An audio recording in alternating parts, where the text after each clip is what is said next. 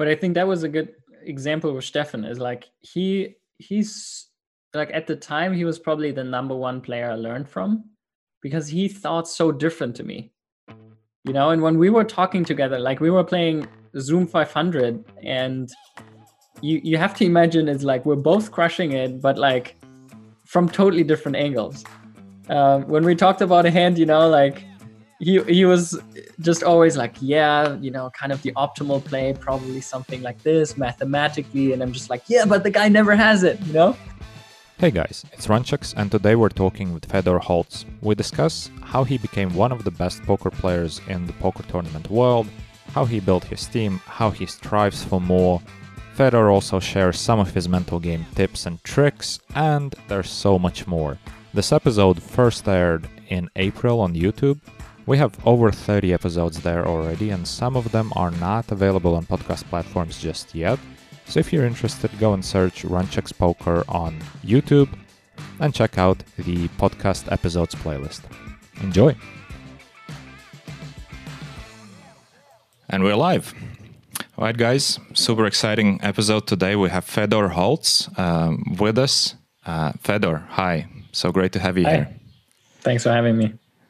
All right, so today, so many topics I want to discuss with you. And they are all around, basically, the way you found the success, the way you imagined that you can do it, your tremendous self-belief, the way you arranged or gathered a team around yourself, and in general, your approach. I think there's so much everybody can learn from that. In many ways, you innovated the approach of, how to achieve success in poker. So these are the broad topics, and where shall we start? The first thing that comes to mind, because we had Stefan on the podcast a few weeks ago, and I saw some of it. Right, awesome. And he said one thing which I found really fascinating. I was thinking, like, whenever I have you on, I really want to ask your opinion on this, because Stefan said something along the lines of that you was the one who sort of arranged the team, right? You picked the people, sort of, and you were the one who basically made the whole team click. And by team, I of course mean all the other German crew guys that you had, Stefan, Dominik, Ben CB, all the others. Mm-hmm. How do you reflect on that? Like, building this team, how did it happen? Was it deliberate? So it was less of a super well thought through master plan and more of just something I enjoy doing. And in the process, I didn't even realize how unique it was compared to how I look backwards. Actually, I want to give credit to the crew, which is maybe getting a bit forgotten now, but like the first German crew before us, there was kind of a generation of Germans before us. They practiced a similar togetherness, a similar approach. So it was like Fabian Quas, Reinkemeyer, Phil Grusem, Koganov, Nick. There were like a couple people, they were traveling, like they were crushing online. They were traveling the high roller scene. It was mostly maybe like, my first years and like a couple years before that. So the more golden times, that they were like crushing big time too. And I think what was different in my case was that the era I started playing in was mostly online, and it was tougher. So when we were playing mid stakes, Black Friday already happened. So there were no Americans, no soft games, or like less soft games. And so our approach was just more the internet kids who have to fight a little harder. And I think the selection was a bit harder too. And there were less of these random come up stories of, you just satellite into a tournament and you win $1 million, and then from there, like, just didn't exist. There was these tournaments didn't exist anymore. The prize pools were smaller, the tournaments were tougher. So overall, there were less these moneymaker stories and more just grinders who grinded their way up, and then just through continuous good play amassed a decent bankroll, and continued to improve and continue to play higher. So for me personally, what I think my unique approach was, I never was the grinder to just sit down and like grind 60 hours a week and do that for 2 years. Like, this was not something I really enjoyed. I always loved the game and the progress of improving in a game. And so the biggest part for me is also to learn the game. So I want to talk to other people about how they do it and see their perspective, and especially like both weaker players, better players, top players. Like, doesn't matter. It's just about, for me, it's really a lot about this interaction. And I think what I generally have is a good intuition for a high level, like a level of energy. So does this fit together? Is this synergetic? Or does this, do these different people, like, do they work well together? And so I was just super active in forums. Like, back then there were German forums, and like then Poker Strategy, and then a bit of 2+2. And I was just constantly interacting with people and picking out people to then communicate with them over hands. And then most of it happened via Skype. So I had like probably a couple hundred people I was in touch with irregularly. And then, 20, 30 people I was chatting to regularly. And then out of these, like, there was this core group of people that I talked to like probably 2, 3, 4 hours a day. So it was really intense collaboration on that level. And that's how the team formed. Very interesting. You know what I find especially interesting here? Because it's always easy to do something that's already been done. When somebody runs a 4-minute mile or something like that, then everybody knows, okay, it can be done. So that's our new goal. Let's train for that. Before the way you approached the study process and before the way you approached poker career as such, there were not many examples. I mean, you've mentioned obviously this group of live players from Germany that were doing sort of the same thing, but it wasn't so well known, right? So yeah. If we think about it, like a general poker player, approaches poker in a way that pretty much puts them in a rat race, right? You basically go into this routine of, like you said, playing 60 hours a week, and just let's go and let's continue, and that's what we're doing here, right? So to make a decision of actually doing completely something different, that's incredible to me, because now it wouldn't be surprising. I mean, there's so many other teams sprouting up, and so many other people try to follow your footsteps. But before you lay the footsteps, you sort of have to kind of arrive at the conclusion that, listen, I left poker, I left to study the game. I don't want to play 60 hours a day. I'm going to improve and I'm going to become the best I can. But where does the belief of, I can be one of the best, where does it come from?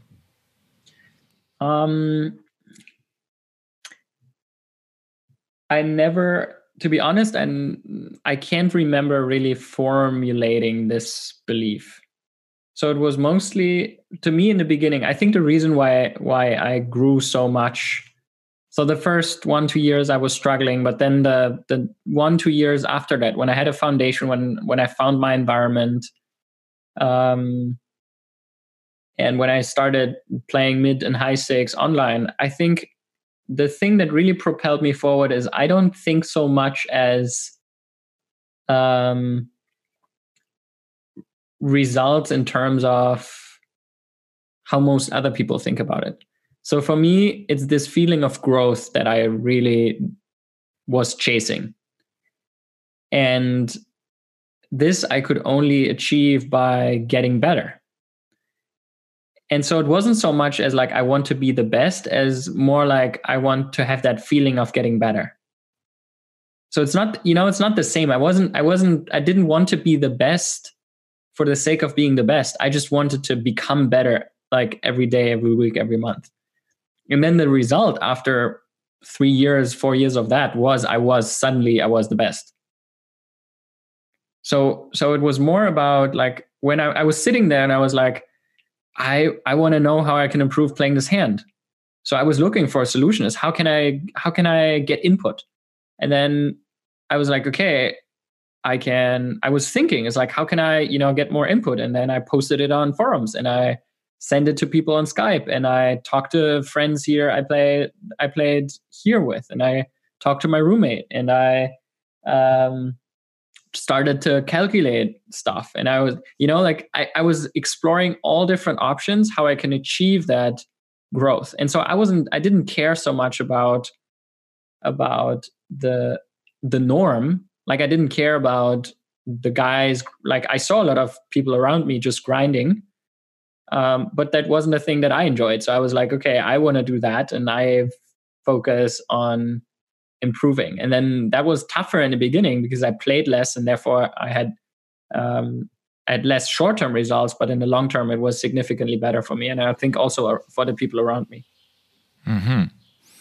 All right. So basically the approach of, orienting on the process, on your own growth, as in, you're not so focused on how it looks like from outside or what's the bigger goal of like, I have to be the best, but more like how you feel about growing every day and fulfilling yourself this way. And these two things mix, right? Like it was also, I also cared about how it looked from the outside, mm-hmm. but in a different way. For a long time, the financial thing wasn't such a clear. So like a lot of people I see who make, they get to a point, they make 4,000 or 5,000 euros a month, and then they settle with that. And it's totally fine. But this was never a thought for me. There was never a point where I reached, like making 10K a month. And I was just like, oh, like this is more than I need. This is it. I'm going to settle with this. I'm going to grind 40 hours a week and like, I'm good. Not even a thought. I wasn't even, there was not even ever a thought. I was like, I was so focused on, okay, how do I move forward? How do I go from here to the next step?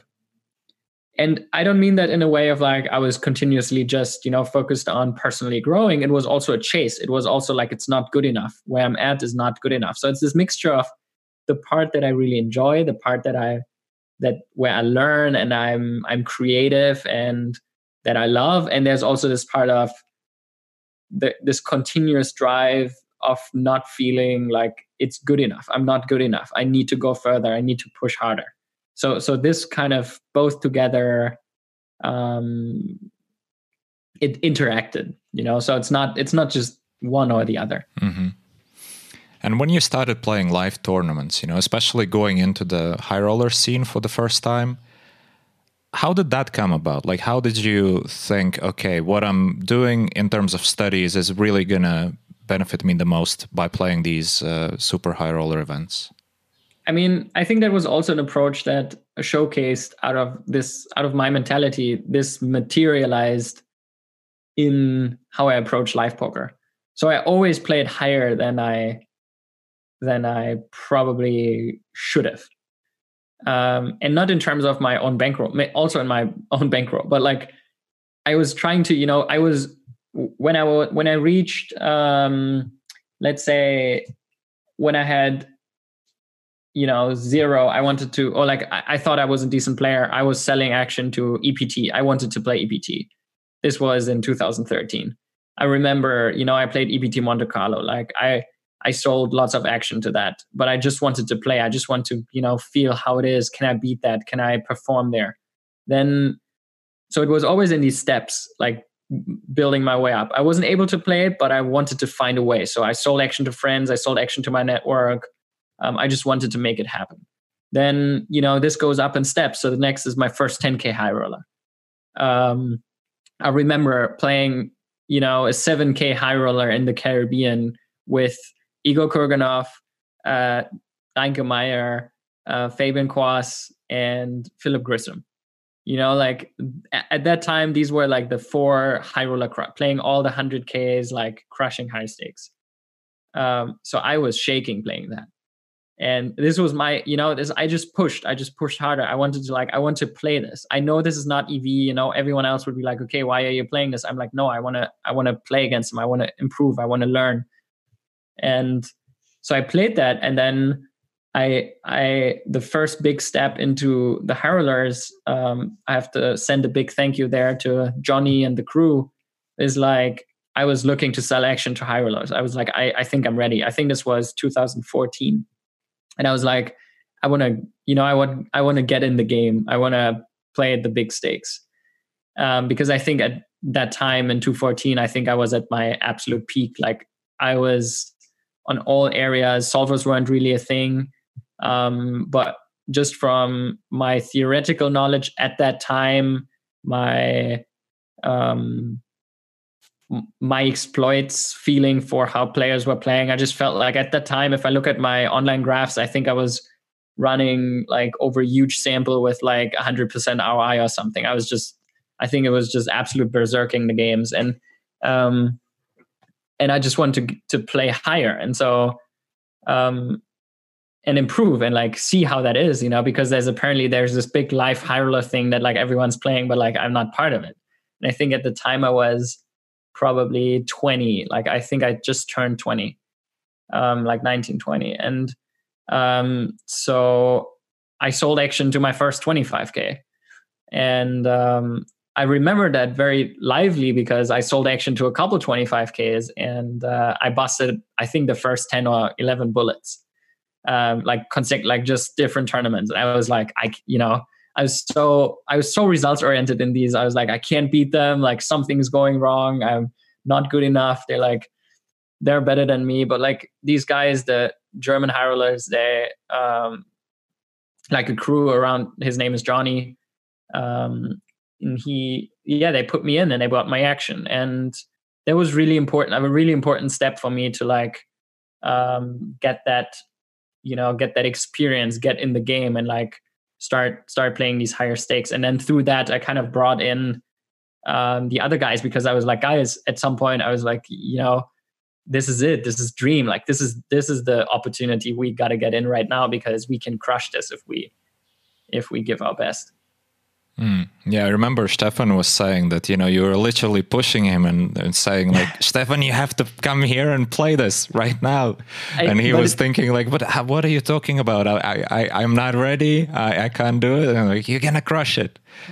But it's true, because, I was at that point where I think I'm good at seeing opportunities. I think I have a good like gut feeling around that, of just like, where I can't even quantify it. It's just sometimes it's not even only financially, it's just in different ways, the same way I have a gut feeling for reads. I've always had a good feeling for something is pulling me in that direction, so it's when I play against an opponent, it's just this thing that pops up in my mind is like, I want to do this, and I can't explain why. I try to rationalize it, but at that time it was the same. It just felt like I got to get in these games. And when I was playing the games, I was like, my friends have to play these games, because this is heaven right now, and for them, in their mindset, it was like 25Ks was like, so absurd. But if they play a Super Tuesday, it's no problem, So I think these 25Ks were softer. And you could make way more money and, like get into totally different stakes, like 50Ks, 100Ks. And these tournaments were just super soft. Like none of these players who played there were online crushers, like just a handful. Lots of live players, lots of fish. So it was amazing times. And I think this push, this, I think, was one of my things that I brought into the group, is like constantly opening up new opportunities and pushing people towards reaching their limits and exploring new territory. Absolutely. I mean, it really looks this way to me because, I mentioned the rat race in the beginning. So many people just get stuck in a sort of predefined career. Let's call it this way. They would choose. They would say, okay, I'm a hold'em cash game player, and that's it. That defines them. They don't seek other opportunities. They don't go out and seek other avenues. And even if to think like for an online tournament player, like you said, you can play Super Tuesday and you feel like, oh, absolutely crushing it. It's great. At the same time, you would have this barrier of not even asking the question of how about that 25K? How about that 100K? How about that one drop? Because it's just not something that people are used to. They just put themselves in brackets and they don't try to sort of push the boundaries, push the limits in a way. But I think that was a good example with Stefan. Is like he's like at the time he was probably the number one player I learned from because he thought so different to me. And when we were talking together, like we were playing Zoom 500, and you have to imagine it's like we're both crushing it, but like from totally different angles.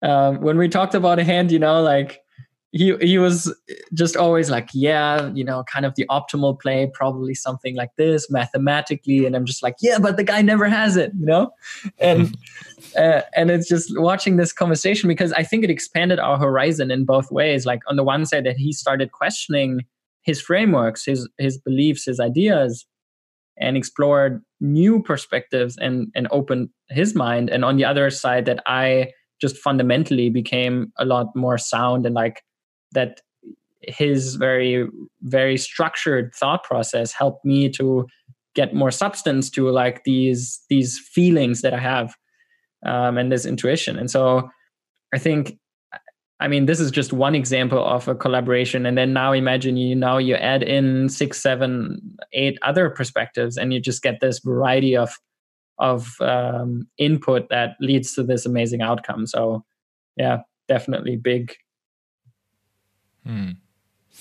Yeah, in any group, obviously, the synergy that is created by people with different opinions, people with different approaches is huge. You don't want to be in a group where everybody just agrees on the same things and validates their same beliefs, because you guys don't grow as a group. So yeah, that was definitely a great part of the team that you sort of was part of, or actually probably assembled in a way.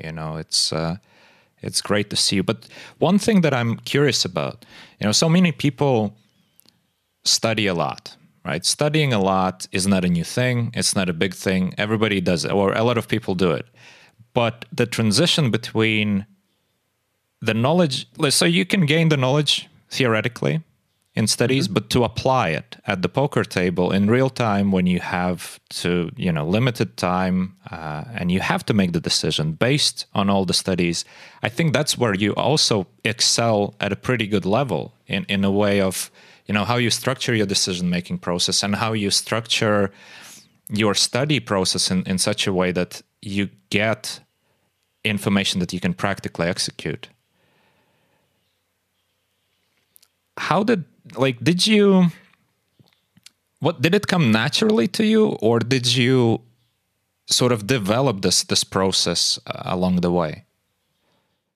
I think most things in life are practice. And I also believe that a lot of things, if you're good at something, most of the time you've practiced it without really knowing that you did.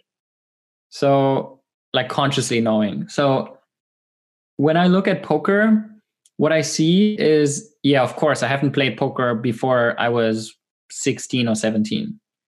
But the things, the skills that I need in poker, I've been practicing since I was a little kid.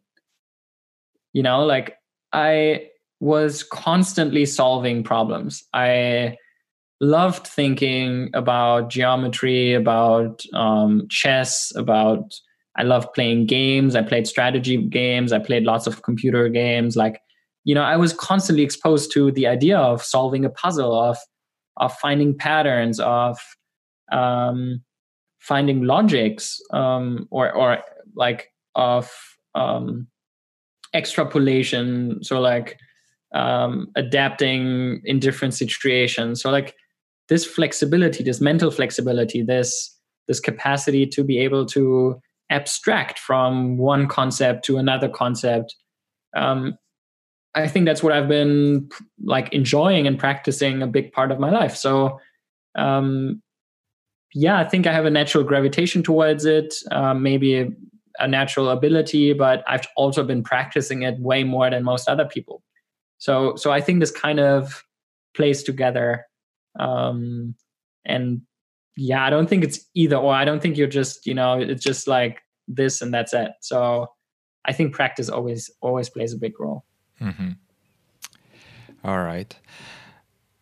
One thing that I'm also pretty curious about is, you're pretty famous in a sense of, advocating the importance of mental game and advocating the importance of balance in life and all of these things, which sort of sets you apart from many other people who, go full all in the poker field, and then it's just that the 60-hour weeks every week of the year, no holidays, etc., etc. Whereas you're very vocal about how important these things are, taking breaks, having balance, and all the other things. Famously, you work a lot with the mental game coach.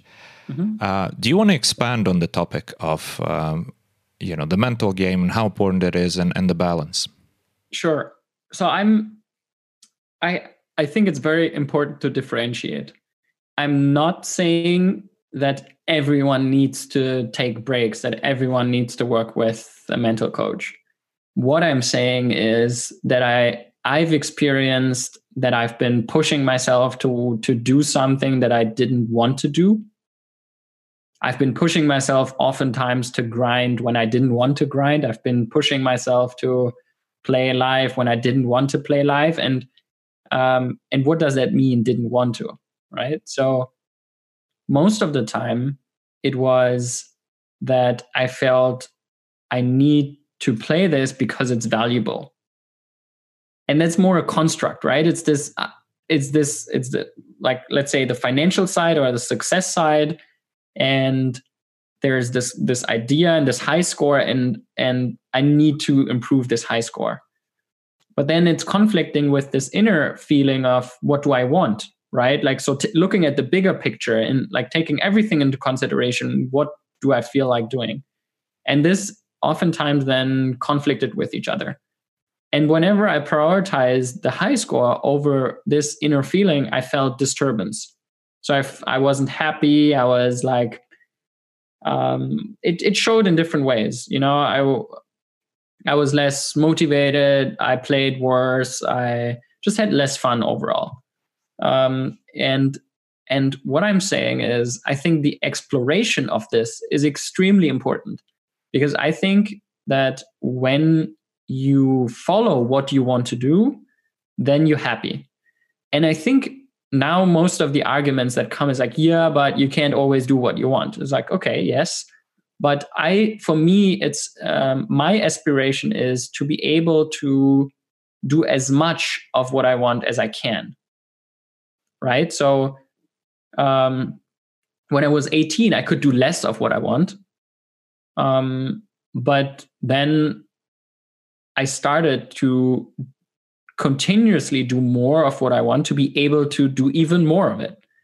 And it's just putting this work towards that's what I'm advocating for, is to don't think about it binary of like either you do what you want or you don't do what you want, but to think about it as it's a continuous process where I want to put my energy towards being as free as I can, like being as much in the flow as I can, doing as many of the things where I feel like I'm exactly in the right place in the right moment right now. And that's why I work with Elliot, because it helps me reflect on how did this feel? How did it feel to play right there? And to prepare me also of like being in the moment right there and focusing this energy, or like streamlining this energy. So I can see a big difference when I'm in the like I remember tournaments, I felt like I could, see in their like inside of them. When I was totally in sync, when I was, an absolute of the top of my game, I felt like I knew their cards. I mean, in a very extreme sense now, but I was so dialed in, 13 hours, no problem. I didn't get tired. I was there, like, and I was playing my absolute best.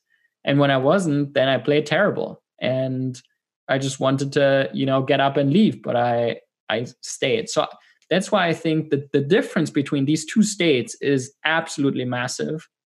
And I think it's in everything. I think everything you do in life, if you are, and that's the thing I'm aspiring, I want to be in this state of flow, in this state of power, or energy.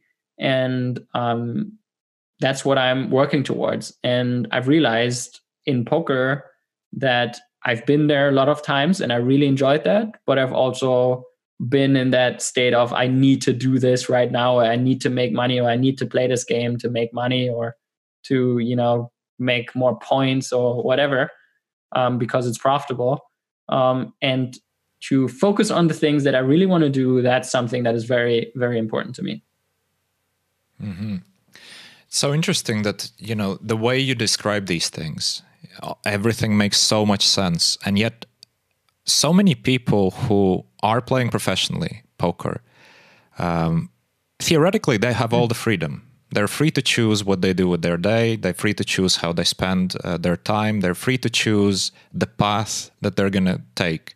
Yet so many people just fall into the same sort of, tracks and just keep going without questioning, what do they really want to do?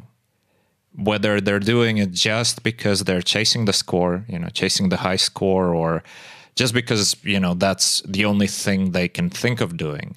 So this self-reflection is definitely such an important part, I think, for anybody who's playing poker, especially people who don't have a team around them, because in a team, you might have somebody who's just going to snap you out of it, ask you a question like, hey, why you keep doing this? Why you play 60 hours a week? You look like shit. You need a break, right? But a lot of people obviously don't have a group. And I strongly advocate, having a group, and not necessarily only a group of other poker players, but just a group of people that help you reflect on what you're doing and help you, put a perspective on things. If you don't have that group, then having self-reflection is just such a core thing, without which, so many people just burn out by, being stuck at the mid stakes or the low stakes and just spinning the wheels over and over again until it's just too much. I remember there was a story that you took like a prolonged break, like a five month break or something like that to go around the world. Can you expand on that? Because if I remember correctly, the story was that, you were working really hard on your game. You were playing a lot. And at one point you just realized, this is too much. I'm burning out. I need a break. And instead of, going to the cinema and going for a weekend somewhere, you just decided, okay, I'm going to go around the world 5 months. Let's go. I've done this, like what you described. It was a bit different, but what you described happened at a later point too. So I've taken extended breaks 4 times. The first time was less out of, was a bit more desperate. So the first time I took a long break was in basically January 2013. So I quit my unit like in 2012. I quit my studies. I was playing staked. So two German mid high stakes players were staking me, and they saw a lot of potential in me, but I was performing pretty poorly, and I was also mentally not in a great state, and it was really taking a toll on me to continuously in 2012 I set the part where I was like, okay guys, I'm gonna play this. I'm going to grind this solidly now. I'm going to start, $2 tournaments, and I just want to move my way up. So I think this was the part where I was starting to take it more professionally, less like just more strict and more disciplined. And so then a couple months after, I got in touch with these guys and they started staking me for higher stakes. And so I started playing, $50 tournaments like Sunday Million, stuff like this. And I got into makeup quite deep. And I had lots of deep runs, but nothing really went through. And this really took a toll on my mindset. And so this whole combination of, my surroundings disappointed because or they're, scared or worried is the best word, because I stopped studying. So I quit university, and then staking didn't go well. And I was, and with my friends also, I didn't interact with them much anymore. And so I was like, what's, nothing is really working. And so I was frustrated and down. And so I just felt like I need a change. I need to refresh things somehow. And it was really important. I had a live score in Roswadov at that time where I made some money for myself. So I had a couple €1,000 to my name, which was really a really big relief for me at that time. And so I booked a flight to South Africa on the, I think, 1st of January or something like that. Because I just want to get out. Then I traveled for 4 or 5 months. I've been to South Africa, to Asia, traveled around in Europe. And that was a really, really big, really important change for me, because I moved to Vienna in like 4 or 5 months later. And from then on, it just went absolute straight up. I went out of I think in May or June, I got out of the staking. And then in September, I had $1 million. So it was pretty absurd rise. Wow. Yeah, pretty quick one as well. It was absolutely insane. It was like, from this point, I mean, you have to imagine, like in 2013, I had maybe a couple $1,000s to my name. And then in 2014, I was playing the highest stakes, won the W Coupe main, started playing howlers. Like, it was just this. I feel like it was a lot of compound stuff. It was everything, adding onto each other. All the pieces fell into their place. The people I was working with, my preparation, my game, my mental game, like playing live and online, I think also really helped me. And then I was in a great environment. I was surrounded with people who supported me. I lived in an apartment that I enjoyed.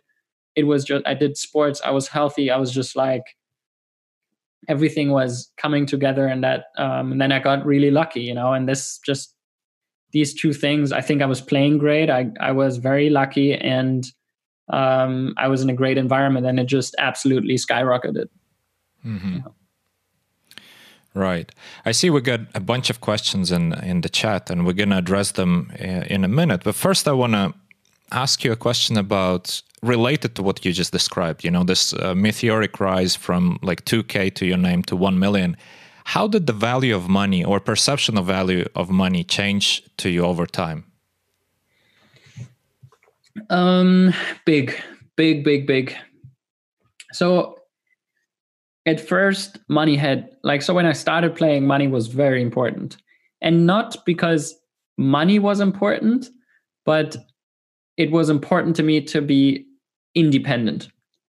So I had a couple €100 per month that I got from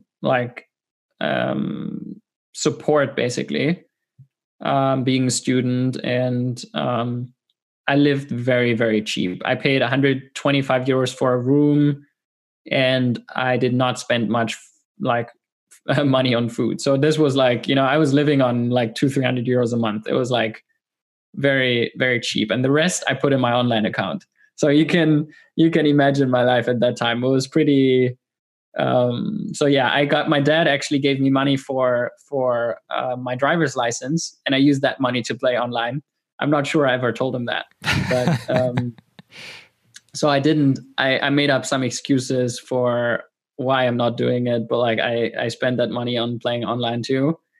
And yeah, it was basically this feeling that I'm incapable of being, like making my own, or like being dependent on something. And I just wanted to be able, like if I would be able to make €1,000 a month or whatever, like this would have been a big game changer for me. And that was really, that I could really tell in my mindset as well. The moment I had €50,000 in my bank account, so like 30, 40, 50,000, like it was a big change, absolutely big change.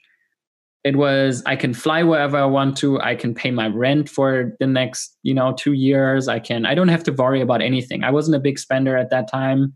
So it was just literally, I paid my couple €100 for my rent in Vienna. I was just having a good time. And this was huge. So this first step was really, really, really important. Then it didn't really matter for a long, long time. So from there till like $1 million or so, it didn't really make a big difference for me. It was just like, wow, now I have money, but I wasn't like, oh, this is what I'm going to do with it. It was just like, oh, wow, I have more and more and more money. And then it became more relevant because so the next kind of thing was being able to buy my family a house. So I bought my mother and my sisters a house, which they're living in. That was a big milestone for me, but also it was not comparable. So it was like, oh, this is nice. Like now they are more independent too, but it wasn't the same step as the first one. And then I think over the last 3, 4, 5 years, when I made a lot of money, so especially in 2016, where I cashed for like 30 million or like 30 total, so like 20 in that year, it became like a burden, and I felt like a responsibility. Now I need to do something with that. I need to, invest it in stuff. I need to have a return. And like I was very quantified about it. And in the last 3, 4 years going through that process, I've realized I don't need any of that shit. I'm realizing now also, like my spendings are going down like significantly. I buy less. I hoard less. Like I've done stuff. I've been partying, so like I spent money in a club, and I bought, paintings, and I bought expensive clothing or whatever. And I was like, none of this really gives me anything. And I think I'm good at making these experiences, once, twice, maybe a couple of times, but then I'm good. Like I don't need that again. And so now I'm realizing how I prefer to actually just put the resources into the things that I really care about. Is like I prefer to do something with it where I have that feeling of like, wow, something is happening. When I go in the club and party, like I don't have that feeling. But when I push forward like a project that I really care about, then I do have that, right? Or when I support people that I think are building something great that I really believe in, then that's something I'm passionate about. So right now it's really shifting heavily from possession to just investing the resources into something that, something that's dynamic, something that's changing, improving our systems, like having a positive impact on the world. And that's really the biggest shift in my perspective on money. So I don't need to possess that much anymore. And it's becoming just more of a utility that I understand, or that I think I understand quite well, and that I see, but I'm not, my self-worth is not so bound to the amount of money I have. I think that's the biggest change. Yeah. This is very interesting. I think so important for people to hear as well, because, for a lot of people, they could arrive at the same conclusion before, making 30 million or something. Because to be honest, this constant drive for making more and more money beyond the specific point, because there's obviously a point where money is quite valuable, right? Before you reach your independence, before you reach a certain level of security. But once you reach it, really the extra dollar is not, that important. And what I see with a lot of people, well, not a lot, but some people who reach out to me and say, well, listen, I want to make like $1 million playing poker this year. A great goal, but why 1 million? Why not 5 million? Why not 100,000? Like, where's the difference? Why are we drawn to these big numbers? Like, have you thought about what is it going to do to your life? Like, why is 1 million more important to you than, let's say, 100,000? Like, what's the quality of your life? It's not going to be defined by the extra 900,000 or something. You can choose to live in a happy way, without these huge numbers. Obviously, once you reach a specific level, because clearly if you're poor and you're struggling for, just paying your rent and eating normal food, then of course that is sort of not a discussion we can have. But I find this very, very important. This is where I would also challenge everyone, is exactly what you said right now. I think that the first question you should ask yourself is, what do you actually want to do? And there is no possibility to answer make $1 million. That's not something you can actually do. Right? Like $1 million is just a utility function. It's just literally a construct we invented to evaluate something. It's not something you can actually do. Like you can eat something, right? That's something you can do. Or you can be in your apartment. Like there are certain things. Like I think the biggest mistake of the financial system or money as a utility is that it's being substituted with the actual need. So if you have the basic need to have shelter or to eat food or to be free, to be able to move, like these are actual relevant basic needs, right? But now it's the thing itself that you need, that you feel like you need, that makes you happy. It's not the money. The money is just a utility that we use as an intermediate, as a trade-off to be able to evaluate these different types of things. But I think to ask yourself the question, what is the actual thing that you feel like you want, that makes you happy, that you're drawn towards to. I think if you understand that better, then you are not getting stuck in this thing of just thinking about the utility. Because if you think about money only, then there's no ending, right? Because 1,000 euros, 2,000 euros, 5,000 euros, 500,000 euros, like 500,000 euros is just 100 times more than 5,000.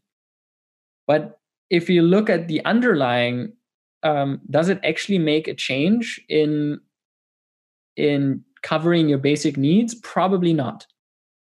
And I think that's where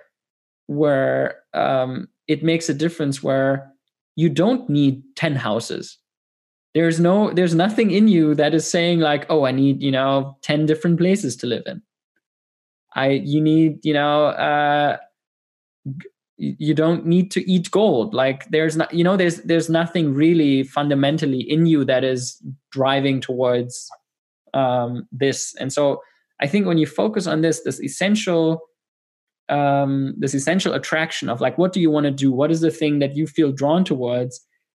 I've rarely met people that really do need money for that. Most of it you can do with pretty few resources. And I think that's pretty amazing, because then we can put our resources into advancing the course of like growing us, basically. Because you don't need to possess it. You don't need to have $1 billion that just lie in your bank account. It's just not necessary. Like it's not really bringing anyone further. Right. Yeah, it's so important. Really. Yeah. Go ask yourself that question. It's such an important question. And the thing is also, I'm not blaming anyone for feeling that way, right? Like I felt that way. I still feel that way in some. I'm scared, man. It's like I think everyone to some degree is like when I'm losing money, I'm like, the first thing is like, oh, what if I can't fulfill my basic needs anymore at some point? It's absolutely absurd, but it's a fear that also comes up for me. Is if I lose 10% of my net worth, I'm like, wow, holy shit. Okay, what if I go broke? And I mean, now I'm in an absolutely luxurious position, but it's the same for I've experienced that multiple times. Is that people around me amass money for the sake of security. So it's like, what if I need this at a later point in time, right? Like, what if in 10 years I want to buy a house with my family? So now I make 2 million. So then later I can do whatever I want. What if I want to do that? What if I don't want to work anymore? And it's like, my point is, I think if you try to make money just to be able to take care of every potential situation that you might get in, that you might want to do, then this is a never-ending chase. This is a never-ending story of like, you might just need 100 million then, because what if you want to buy a yacht? Like, what if you want to have 3 kids and want to have a really, really expensive home? So I think my point is, what I've realized is that when I put my energy towards the thing I really want to do, then this is the thing I directly want to put my focus on, and not try to make money and then try to do that, because the energy that is being lost in that process is absurd. So I would suggest to just take a look at that. And maybe there are things that you want to do right now that you can maybe start, even if it's 15 minutes, 30 minutes, start doing it. And then maybe it develops into something, or you realize it's maybe not that important. What a great point. And especially, for everybody who's playing poker, it's so much easier to implement that, because of course, this mentality of, okay, I'm going to do the fun things when I retire is very common in like a normal career. In a 9-to-5, you have a boss, and you have obligations and you don't see other way. In poker, a lot of people sort of impose on themselves these rigid schedules of, okay, I'm grinding 60 hours a day, or 60 hours a day, unlikely, but a week rather.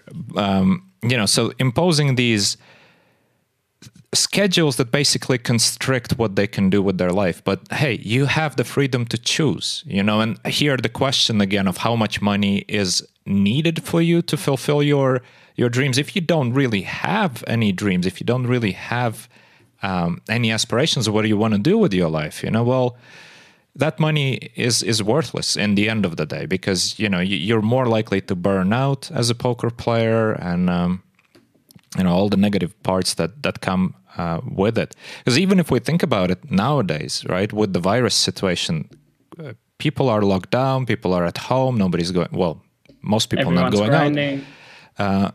So for poker players, it's something that we're used to, right? It's fine. I mean, for online poker players, it's like, I've been social distancing for a while now. It's kind of, I'm used to it. I can coach social distancing if necessary. But the reality is, a lot of people who are now working from home, right? How do they spend their time? Like, why is all of a sudden Netflix like breaking down because too many people are watching? You have finally the freedom to do whatever you want, in terms of acquiring new skills, acquiring new knowledge.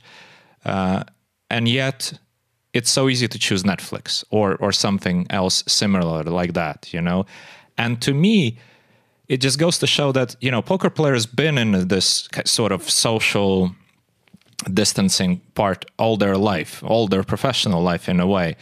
And, what were, individual excuses for these people not to do anything or achieve anything beyond poker, building something that they're interested in. Just a thought. I'm not, we're not going to expand on that, but I definitely want at least some people to think about it. Like, how do you spend your day and why? It's so easy to just be stuck in a routine of, I have to grind the whole day. Why? Why do you have to do that? I mean, I can speak for myself. When I watch streams or when I watch Netflix, it's because I'm scared to see what happens when I don't. Wow. Like what happens when I just sit there and I think about that stuff, right? Because I don't see when I watch Netflix or when I watch streams, like I don't see it as relaxing. I see it as distracting. So it's like on a bandwidth where I can't really think about something else, but it's also not really engaging me much, right? Mm-hmm. And it's basically just, have you tried, when was the last time you were sitting in a room like 12 hours with nothing to distract you?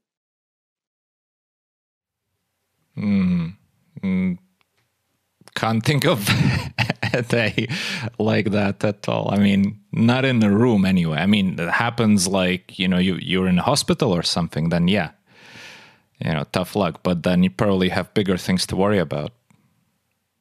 And I've done that end of last year, and it was so difficult. But what happened is like there were processes happening in me that I am so grateful for that I experienced them, because like boredom is one of the most important drivers of creativity. Right? Like when you're bored, you start thinking. It's like, what do I want to do? What can I do? What do I enjoy? How can I make something out of this situation that gets me forward, right?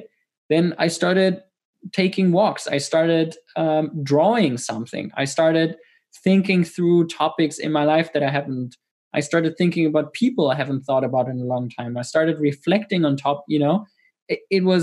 I spent time with myself on things that I would never look at if I wouldn't have sat in a room with no internet, no phone for a full day, like 4 days, So you did it 4 days in a row?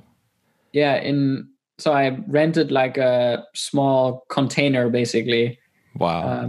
It's in the vineyards. It's in nature. It's super nice. Mm-hmm. But I want to do more of that, like at the end of the year, to just do reflection time where I'm just considering different things and reflecting. So that was like for me, this was, my life is constantly on the wire, constantly input, constantly stuff. And then there I was like, I realized how powerful it is to not get external input all the time, but to center myself again and realize, okay, let me take a breather, let's slow it down, and let me see like what's left, right? Like, what do I want to do right now without all the distraction? And it was crazy because I was so happy. At first it was scary. At first I was like, oh my God, what am I going to do? The time is not passing. It's like, and then it was like, very, very nice. So I think it's very great to implement more of this calmness, this self-centeredness, this self-direction as well into our everyday lives. Wow, I'm really excited to try it out now. I'm probably gonna freak out. I can imagine how weird this experience would be, but it definitely could be very, very enlightening. I'm definitely gonna try it out.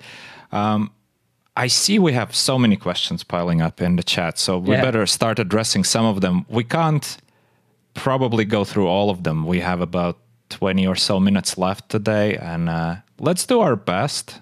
And we'll see where the side conversations lead us.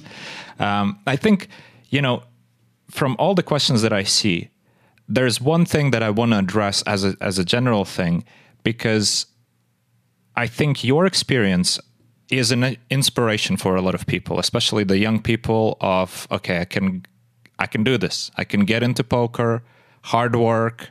I'm gonna get there. Quitting uni. Just shooting for the stars, in a way. In fact, we had Chris Moneymaker on the show last week, right? And we were discussing with that. Like, my opinion was that, he created, well, it's not my opinion. It's obviously he created poker boom, the online poker boom, when he won the main event back in 2003. And I told him that I think you've created a new wave of inspiration for people by showing that, you know, the hard work and dedication can get you there. You know, a completely different approach, which is inspiring to a lot of people. So let's address some of the questions related to that first, you know, because I've seen questions in the chat along the lines of... I would rephrase that actually, right. Because I think everyone who knows me very well, like most people who know me a little bit, think I'm really, really disciplined and hardworking. It's funny because I can really see that. So from the outside, it just looks like, you know, I'm an absolute, like, at least that's what I've heard a lot of times is, you know, that I just went at it over and over and just disciplined and just grinded and just studied, played. Like, I'm not that person at all. Like, I love to experiment. I love to try out new things. I quit a lot of things in my life. I've tried, you know, I tried probably, you know, 100 different things and done 3 things longer than a year. So this is the type of person. I love to learn new things. I get excited by something. I get inspired by something. And then sometimes it also stops. And I think what made me really good at poker was the passion I had for the game. It was really the enjoyment that I felt learning and getting better at the game. And with the different elements, like doing that together with people, but like the process I went through from, I was a lost 18-year-old college dropout, basically, being quite depressed and not really, like, just feeling like I'm worthless, to exploring, you know, how I can manage my own life and what I want to do with my life, and also realizing that I can shape my environment regarding what I am passionate about. If I follow that, if I pursue that, then the environment shapes. If the energy just flows and flows and flows and flows, everything will come. And I think it's the opposite, actually. It wasn't forced. It was the reason, I think, why I became so successful was because I didn't try to be successful. At least not for a long time. I was just doing it. And then it looked like it is success. But for me, it was just like, I woke up, and when I had breakfast, I was on Skype already, checking out if anyone posted any new hands, because I loved it. You know, and when I went to bed, I was thinking about the hands I played today, and I was dreaming about the hands. And I wouldn't have done that if I wouldn't have loved it. You know, I was loving this process. I loved getting better. And so I think that is the essence for me, is if I would have went in there of like, study was the opposite, you know, study, I went in and I had zero passion for it. I was just going in there and I was like, I need to do this now. I need to perform. I need to be successful at it. And it was terrible. It was painful. I didn't want to go. I didn't want to. Every time I woke up, I was like, it was difficult. I didn't want to wake up. I didn't want to go. I got ill more often. Like, it was just a pain in the ass. Time went by slow and everything. And then with poker, it was different. So for me, what I truly took away from that is the absolute power of what can happen if you pursue that passion and let that energy flow, and just how that then will look like just disciplined success. But for me, it was a totally different experience. I didn't feel I forced myself. I just felt like I was doing exactly what I wanted to do. So I think that's how I would frame it differently. Yeah, it's great that you brought it up and cleared this up, because, you know, obviously all the other things that you were talking about also always revolve around, like, you need to love what you're doing in order to succeed there, right? And that was, as I understand, also one of the catalysts for your decision to retire from poker, because you realized that this thing that I loved the most, what is required from me to keep going at this high level, I don't enjoy these things anymore, right? So, of course, for example, when people were asking in the chat, like, what would you recommend a 20-year-old, or would you recommend a 20-year-old to give it all in poker and, go for it, even though it's really tough nowadays? And I suspect your answer would be along the lines of, if you're passionate about it, if you love it, if that's what you really truly believe is bringing you joy, then go for it, right? Go ahead. Yeah, and I want to add something to that, is you don't have to have it figured out. You don't have to have it figured out. Like, the most important thing is motivational bullshit. I love that comment. Mm-hmm. The most important thing, I think, is that you don't need to have it figured out right now. There's no reason to lock it down, If you feel like you want to do it right now, do it. And if you realize later, oh, that's enough, then you can stop. I think I probably went 1 or 2 years beyond that point where I felt like, oh, I'm actually not enjoying it that much anymore. And I continued because of mostly external reasons, financial reasons. I had this construct in my mind of, oh, now I'm good. Now I need to make money with it. And the more I was following this construct, the more also I went away from enjoying what I did. And then at some point I woke up and I was like, I hate this. I was literally, it was like, I played WSOP 216 and I was playing, 13 hours a day for 7 weeks straight, because I had hundreds of thousands in side bets going. And it was like every day was a pain. I woke up and I was like, I don't want to play, but I went playing. And then after it, I was, I won all these tournaments, super, like 50 times more successful than I thought it would be. And I was burned out. I was like, I don't want to continue this. I don't want to do this. And that was the reason when I've realized this, wow, there's such a big gap between how I feel. So I've been so successful in terms of my goals and my understanding of success. I've been absolutely outperforming, but I feel like shit. So something is wrong. So I need to make a big shift now. And that's when I just decided, like, I need to stop and I need to see, because one thing, a big advice I would give is, if you can,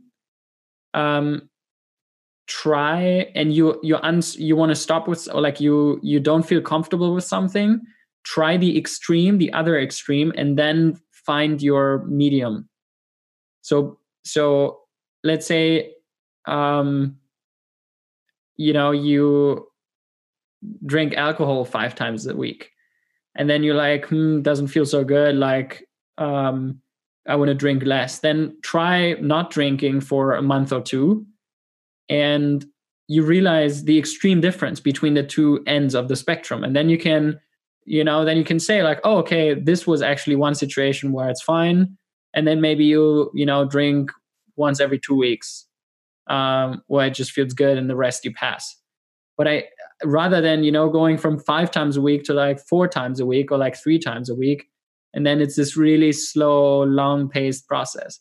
So that's where it really helped me to go to, like, I don't play right now. And whenever I missed it, I was playing. And when I didn't miss it, I didn't play. And that ended up being almost nothing. So then I just didn't play for, like, till today. What an important lesson that is, actually, because what you illustrated is so common that human beings are not good at feeling the incremental change, difference from day to day. So having this contrast of I'm full in on poker and I don't play poker at all puts things in perspective, because then you can evaluate. because of course, just trying to reduce slowly, you don't really feel the difference. I mean, you just adapt so quickly to the new routine. So how are you gonna? So yeah, wow, that's a great lesson. And that, I think, also adds on to the question around if I would recommend a 20-year-old to give it all. Like, I think it doesn't need to be the extreme.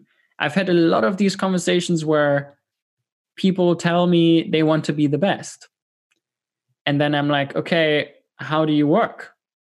And then they're like, yeah, I play 20 hours a week and I talk to my friends.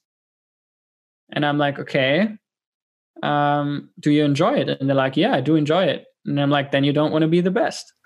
Yeah. And, yeah, so true. And it's the same. And the thing is, it's okay. That's my point, is like, it's totally fine. But this conflicting idea of the pressure me and a lot of other people feel to be something, and then the actual thing that you want to do that you enjoy, like, that's not the same. It's oftentimes we feel this, like, I'll talk from my perspective. Oftentimes I feel the thing I want to do isn't good enough. So I'm building an image for when it's good enough, right? So if you just want to play poker 20 hours a week, just have fun and like dabble and be a break-even player, that's not something you tell your friends, right? Like, what is that? Oh, like you lose money with playing poker, or like you're addicted, or you're a gambler, or it's like, no, you tell them you whatever, you build this image that you can sell to your surrounding as like something. And I think it's totally fine and totally okay to just express the thing that you feel good with. It's like, hey, I enjoy playing poker 10 hours a week just for fun. And that's it. Like, I don't actually really want to be the best. I don't really want to become a top player. Great. Like, I think that I think is really crucial, is to align what you feel like you want to do with what you're actually doing. The more difference there is, the more you will feel that. It's the same with jobs. It's with jobs people work. It's like, how much do you do 40 hours a week? Of like, if you work 40 hours a week, how much of that do you actually want to do? And if the bigger the difference, the more you'll be frustrated, the more you'll get burned out. That's at least my observation. Right. Yeah, it's I was trying to think of an illustration to that point, but it slipped my mind. I had it and then it was gone. But one thing I want to add, not add, but sort of reiterate from what you already said is, it's okay not to aim for the stars. It's okay not to try to be the best. Somehow a lot of people who get in, they come with an idea of, it's really important for me to be super successful at playing poker. Whereas when you go to a conventional career, you don't see too many lawyers or accountants go into the career and say from day one, I want to be the best lawyer in the world. Like, it would be pretty weird, right? Some people obviously do that, right? But somehow just the competitive aspect of poker puts a lot of people into this winner or loser mentality of, okay, I have to be the winner. Success means I'm beating everybody else. Success means I'm making a lot of money. Perhaps that's not always good. I mean, for some people, for some personalities, that kind of motivation is definitely a great thing, competitive feel. But for some people, it's detrimental. You're actually hurting yourself by thinking in these terms. I think it very depends on the environment, though, because oftentimes jobs, I think, have this connotation of they need to pay the bills. Whereas poker doesn't really have that connotation so much. sports is again different. So I think you have all these different buckets where, sports can be a hobby, right? And then it's like totally fine. You can just do it for fun. Or if it's professional, then it's a different bucket again. Then there's more expectation around your aspiration, your performance. And poker, I think, is this weird, it's a different thing because you have this extra bucket of this super negatively connotated one, which is people lose, all their money, their houses, they're addicted, that kind of image. And so it has this shady connection side as well. And I think that's why there's more pressure to create this bucket around it that is, either more of a job or more in the sport direction. So I think that's why it's like becoming the best already implies that it's more of a professional sport, right? Mm-hmm. That's I think why this happens a lot is if you just say like, oh, I just play poker, 20 hours a week, then the first connotation mostly, at least here in Germany or in Austria, is like, okay, this guy is not to be taken serious and is probably addicted to gambling. Mm-hmm. So I think that's where it comes from. Yeah, I see your point, and it definitely rings a bell. I think that's what happens to a lot. And there is this divide of whether you see it as a job or you see it as a professional sport. It's an important distinction. Fedor, how about we try one or two more questions, and I'll let you choose. You've seen some of them. There's a lot of topics that people want to cover, and unfortunately, we don't have time for everything. But what would you want to talk about? I saw questions about your work with the mental coach. I saw questions about your work with Poker Code and what you learned from that experience. Many other questions as well, but these were just stood out for me. You choose, Ranchix. It's your... All right. It's your podcast, whatever. All right. I think we talked about the mental game enough already. Mm-hmm. So let's skip that and let's talk about Poker Code, because that's obviously a business that you went into, a business you've built. So that's a transition from poker. And I'm curious to know what you learned from this experience and how that all your experience in poker translate to now doing what you're doing there. So Poker Code, every business I've built so far or was involved in, first thing I've learned and continuously learn again and again is it's always more complex than I think in the beginning. So basically I'm always underestimating the complexity. And the same way I'm constantly underestimating the complexity of life, but it's a pattern. So with Poker Code, I have really good partners. I'm very happy about that. So the site and the technical team and the production team and the operational team. So like I'm very happy with the people I work together with. And that was really important to me, is that the product itself is high quality. And I think my imagination in the beginning was that it runs all, that it's just like I just do it and then everything runs smoothly. And it was a bit different where it was way more figuring it out in the process and learning a lot. It was a lot of learning about things what people enjoy, how they learn. Like I was way too much going from myself, right? Like how would I learn? And it's not how a lot of other people would learn and do learn. And that's the biggest learning I've made with Poker Code, is that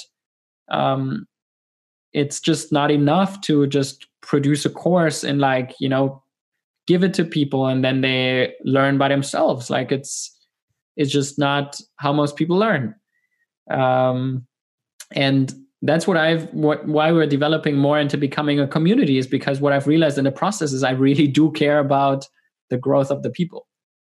And then that's when it creates relationship, right? So they're we are engaging, we're interacting, we're in Slack, they post hands, like we give them feedback, we do webinars with them. We've done, a coaching session basically every week for the last week. So it's like a lot of for free. So it's a lot of value, I think, for people to engage with us, because I think it's the only way people get better.